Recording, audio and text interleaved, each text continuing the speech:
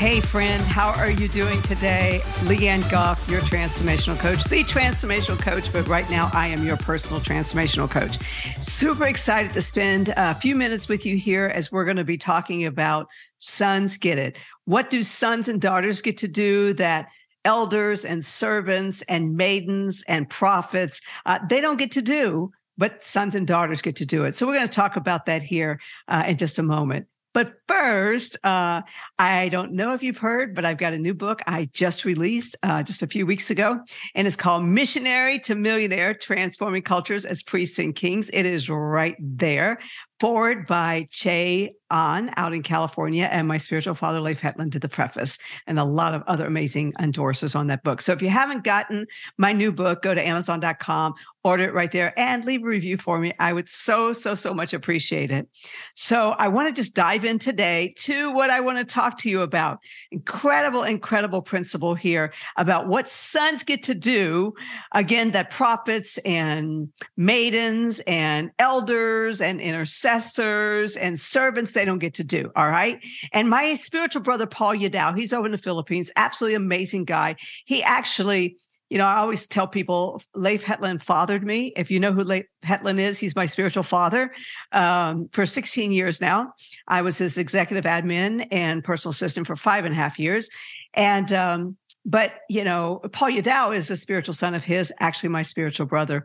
And Paul Yadao said many years ago, and so many of us, man, we wrote this down quick and we kept it in our hearts and our minds. He said, all kingdom matters are matters of the heart.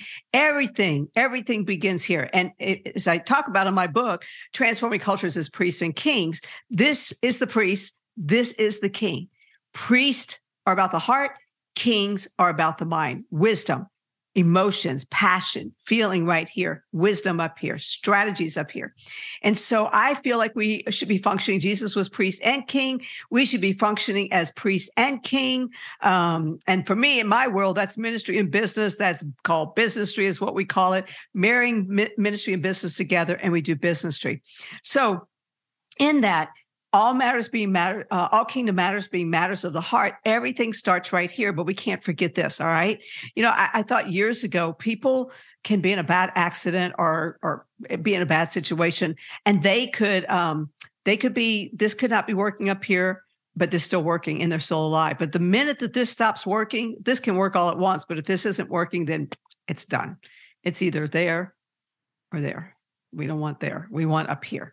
And so making sure our hearts are in alignment, first and foremost with Father God, in alignment for the assignment, and then making sure if you have a spiritual father or mother in your life, that your hearts are leaning into them and that you're in alignment with them. For me, that was Leif Hetland. It's still Leif Hetland. Just talking to him yesterday for about 45 minutes. That's my spiritual dad for 16 years. God, first and foremost, is my dad. He's my papa. And then Leif is our spiritual father. And so making sure my heart's in alignment with God, the alignment for the assignment. And when that is in place, then as a daughter, not as a missionary or a pastor or an evangelist or a life coach or an author, a speaker. No, when I am in alignment with God for the assignment, when my heart's aligned with him as a daughter, a beloved daughter, then you know what?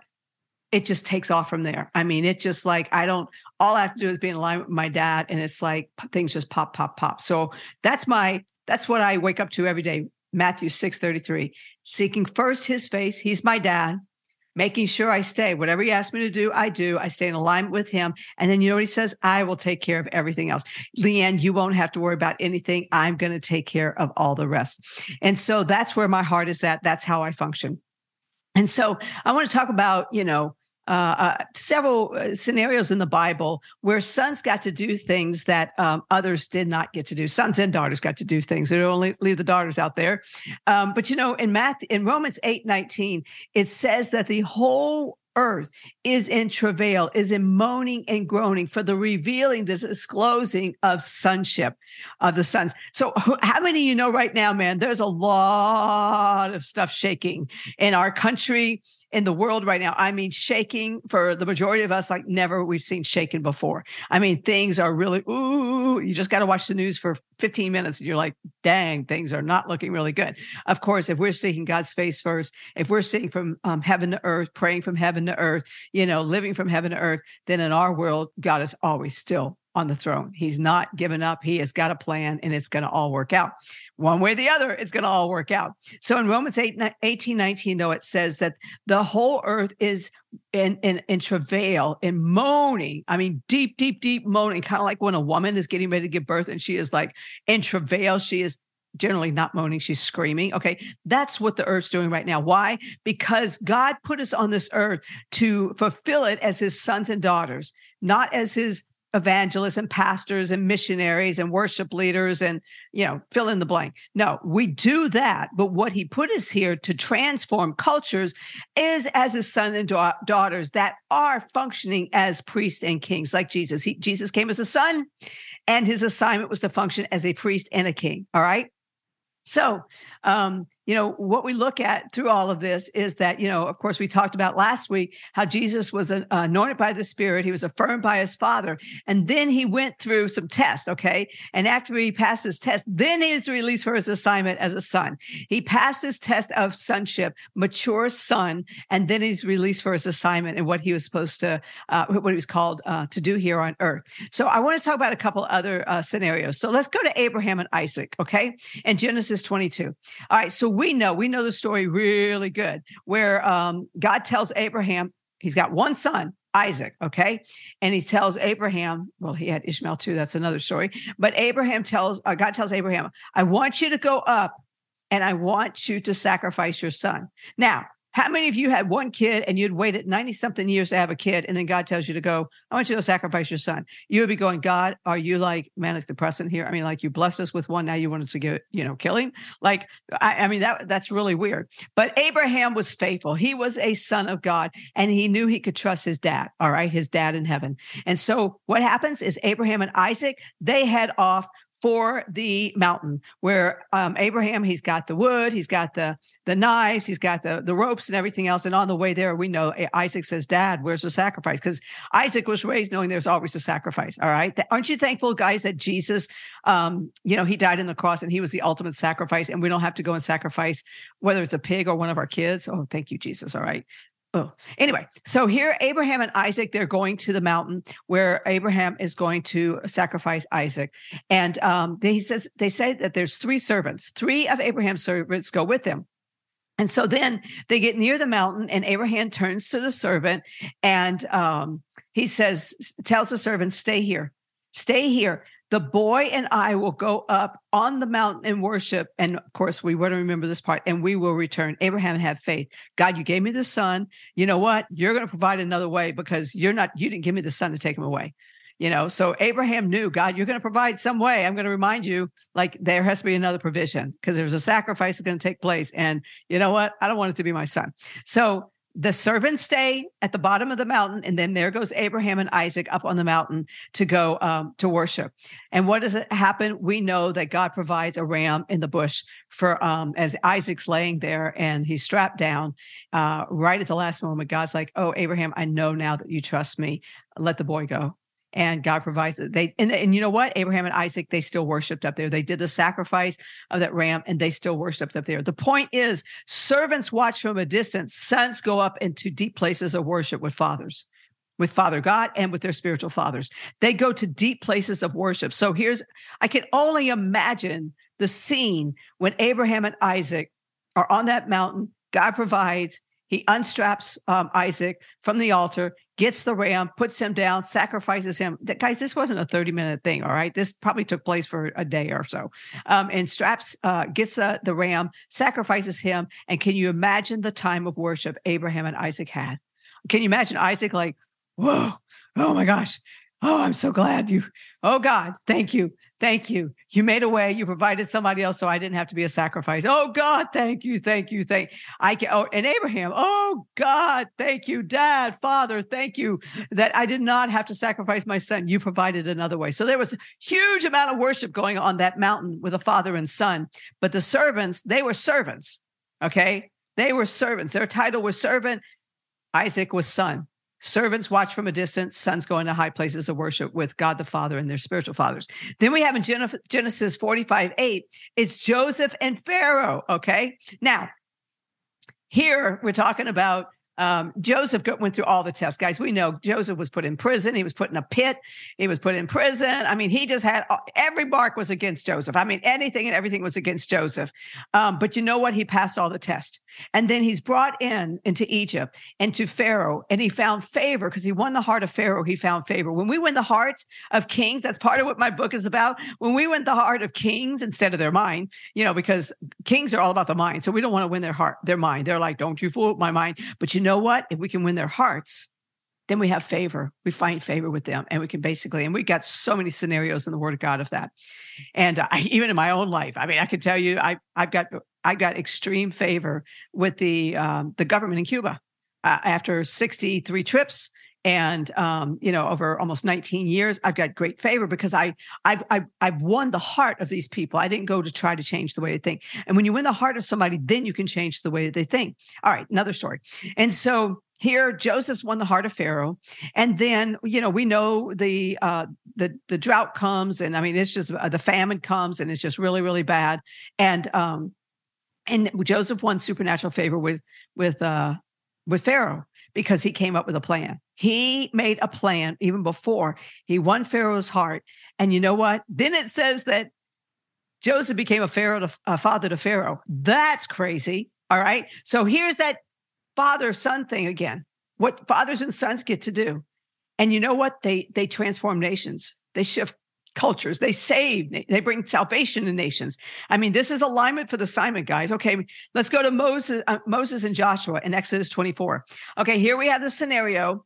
And Moses is going to go up and to the high places on Mount Sinai. And he's going to go up there and into the glory.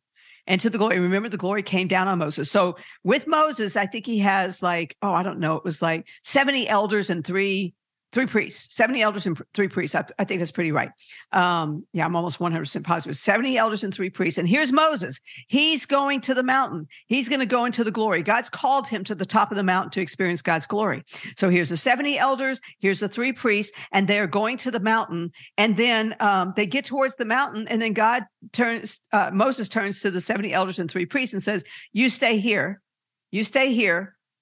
They had a dinner though, and they got to hung out a little bit, and it was pretty cool. Some great things happened. But then it's like, you stay here and wait for me. So then it says Moses goes on up the mountain, and guess what? For the first time in all of that passage, it says, and Joseph was with him. Like, they don't mention Joseph the whole time until he's up on the mountain, and it goes, Joshua, his servant, his minister, his son. It doesn't say son, but Joshua was like a son to Moses. Is with him on the mountain. And then what happens? The glory of God comes up. They're up there 40 days and 40 nights. The glory of God comes down on Moses and Joshua. And here they're in the glory of God for 40 days and 40 nights while the elders and the priest are watching from a distance. Do you get my point, guys? Sons get to go, whether it's you being in alignment with God as a son or a daughter, or with a spirit, and a spiritual father or mother. So God is first, and then a spiritual father and mother. You're going to get to do things that elders and priests won't get to do, what servants will not get to do, because you're in alignment for the assignment. For me, I'm in alignment with God first and foremost, and that is absolutely insanely awesome. And I'm also in alignment with my spiritual father, Leif. So I've gotten to do things over the last many years that some of the other people, elders or prophets or, worship leaders or, I don't know, just fill in the blank, priest or whatever, they have not got to do that. I've gotten to do things because I'm in alignment for the assignment as a daughter. Okay. I hope this is making sense for you. This is where sons and daughters, they get it. They get to go to places that others won't get to go because of their in alignment in their identity as sons, beloved sons of God. Let's look at another story in Exodus 32:17. Well, let's just talk about that. Son, step in. That scripture says, son, step into, well, this is about still Moses and Joshua. But son, step into glory realms with fathers. Wow. Glory realms. Do you want to experience God's glory? Then make sure you're in alignment as not a preacher or a pastor, an evangelist or a worship leader or a Sunday school teacher, or, that you are in alignment as a son, a beloved daughter, and watch the glory that you'll get to experience with your Father God. Let's talk about Judges. Judges 5. This is Deborah and Barak, okay? Sons and daughters that are in alignment with Father God and their spiritual fathers and mothers obtain victory and triumph, and they will shout and rejoice together. We know what happened, when Deborah sends Barak on an assignment, and he says, I won't go unless you go. And I don't think that Barak, I've heard a lot in women's conferences and stuff, oh, Barak was just being a wimp. No, I think he was in alignment with his spiritual mother, Deborah. And he says, listen, you know what? We're in this together, and I ain't going unless you go with me. I've done that with Leigh before. I'm like, hey, you know what? I'm supposed to do this, but I need you to have my back. And you know what? He's totally 100%. He's got my back. And so, and I have a spiritual son, Josue. He's an incredible preacher, plays 30, pastor, preacher, minister. I mean, he's got the fire guy, plays 32 instruments.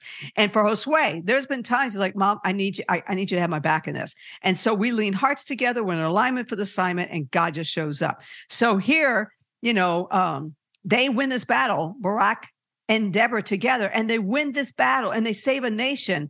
And then they're dancing and they're singing and they're partying and they're shouting together because they're in alignment for the assignment. They get to do things. Barak got to do things with Deborah that the other soldiers didn't get to do. Let's talk about Ruth and Naomi. All right. So here in the book of Ruth, we find out that Naomi has two daughter-in-laws, two sons, two daughter-in-laws. Her husband dies, her two sons dies, and she's got these daughter-in-laws. And then her daughter-in-law Ruth, just says, hey, you know what? Where you go, I'm going to go. What you do, I'm going to do. I'm in alignment with you, and I am in this for the alignment for the assignment. And so they come together, and as a result of that alignment, Ruth got to extreme favor and inheritance, and life is restored for her. She finds extravagant extreme favor, excuse me, and then inheritance and life is restored because she became in alignment for the assignment with Naomi. And she's like, I'm sticking with you. So I really believe Ruth knew who she was and who she was, and God blessed that. Okay. Elijah and Elisha. We talked about this on my last podcast, and where Elijah receives the inheritance while 50 prophets are following him and Elijah all around through the test, the first test for Elijah to receive the inheritance, to carry on the assignment of Elijah, his destiny. Elijah goes through the test of Gilgal, circumcision. He goes to Bethel, open heaven, through Jericho, that's breakthrough, and then to Jordan, which is the crossover. And the whole time the prophets are watching from a distance. They're watching from a distance. They're telling you, don't go. And he's saying, be quiet, shut up. I'm going with him. I'm going to receive the inheritance. I'm going for my destiny. I'm going to fulfill the destiny and the assignment. And so sure enough, Elijah and Elisha, the horses and the chariots pass through the two of them. And Elisha says, I want a double portion. And then he receives the mantle. All the while, 50 prophets, Elijah's receiving the inheritance, okay, in the assignment of the greatest prophet in the land at that time. And he's receiving the assignment and the inheritance and the destiny from Elijah, his spiritual father, while the prophets are watching from a distance. All right. How many of you think that those prophets at the end of the day thought to themselves, man, I wish I would have gone. Yeah, I wish I would have been Elijah, but Elijah went through the test and he paid the price. And then he got the mantle. Now, let me tell you a story. I didn't share this in my last podcast. Well, it's not a story. It's actually in the Bible. So Elijah has Elijah's mantle. He fulfills the testament. He does double the miracles that Elijah did. He asked for a double portion. He got it. We do not have because we do not ask. But he does the miracles, double miracles. And then it's time. And it's actually Elijah that destroyed Jezebel as well. I don't know if you know that, but he's the one that destroyed Jezebel. And so here it is in Elijah. It's time he dies. And he goes to the grave and the mantle's with him because there's no son or daughter to pass it on to. That's one of the saddest scriptures to me in the whole Bible. that there's no son or daughter to pass the mantle on to.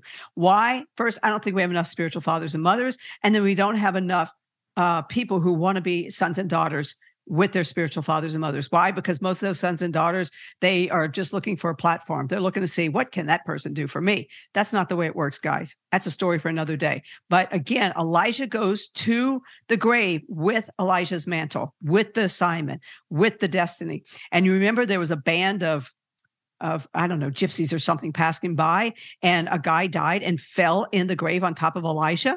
And what happened? The guy was healed and jumps out of the grave. The guy was raised from the dead. He wasn't healed. He jumps out the grave.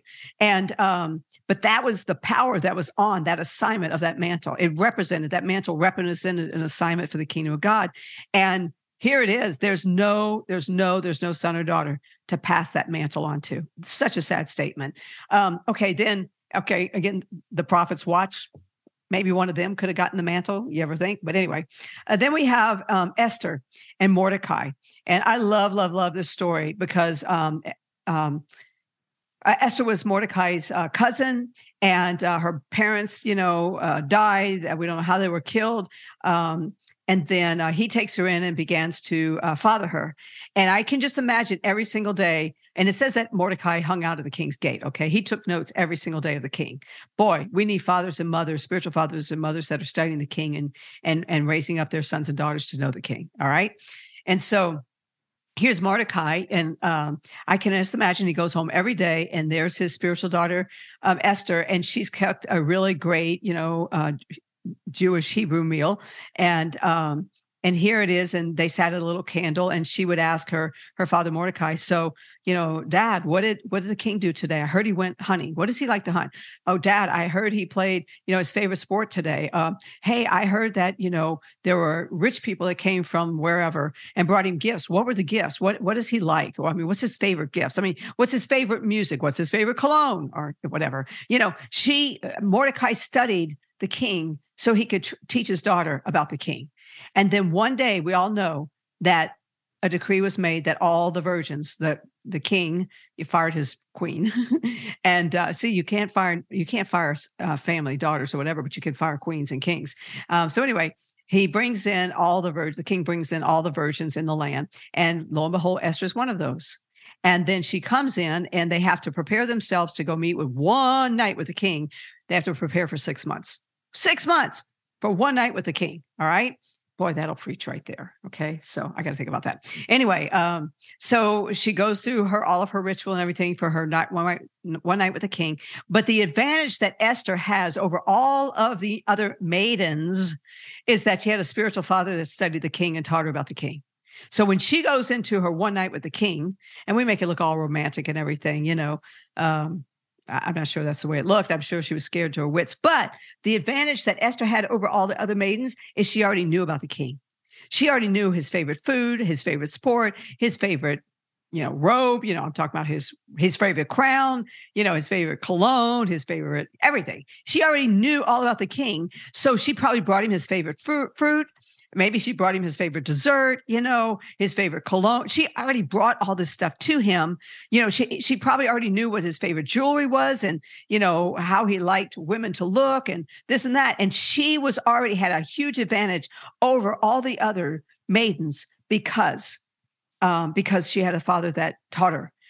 So lo and behold, guess who becomes his bride, the king's bride? And then becomes a queen, and then shifts the whole nation. Okay, she saves her people. All right, and so obviously it's Esther. Esther found favor in the presence of the king. Esther could go into the presence of the king. She could see him face to face, where all the maidens stayed in the harem. So the point is that daughters get to hang out with kings. They go face to face with kings. They're in the presence of kings, when maidens have to watch the king from a distance. They have to watch the king from the distance. And so let me just finish with this. This is about where sons and daughters get to go, what they get to do, that again, elders and priests and prophets and servants and maidens, they don't get to do.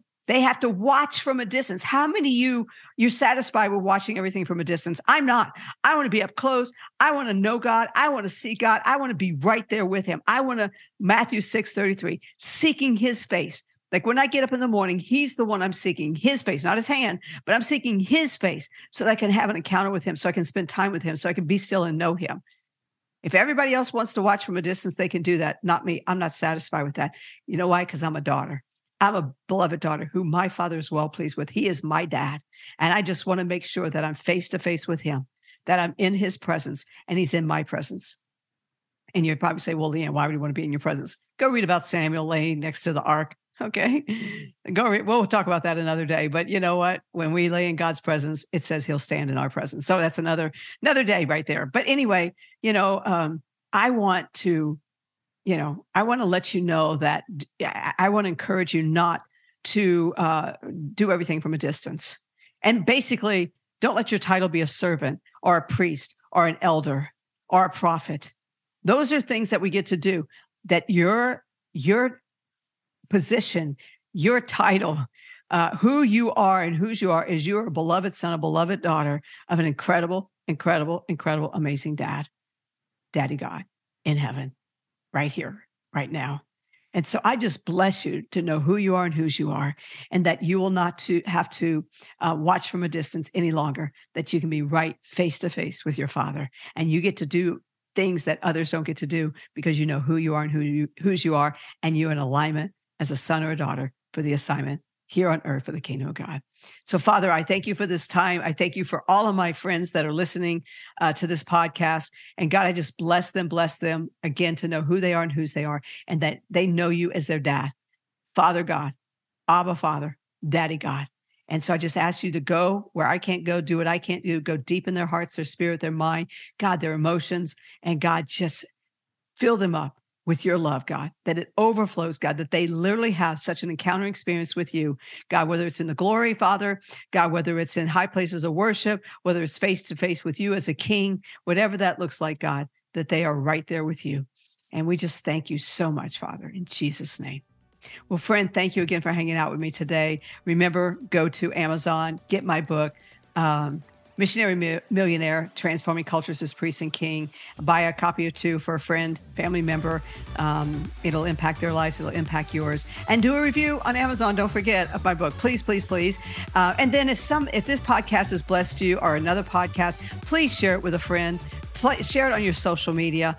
We're just trying to get the message out there that our dad is a really, really good father. So, all right, guys, thank you for joining today. Signing off for now, Leanne Goff, your transformational coach.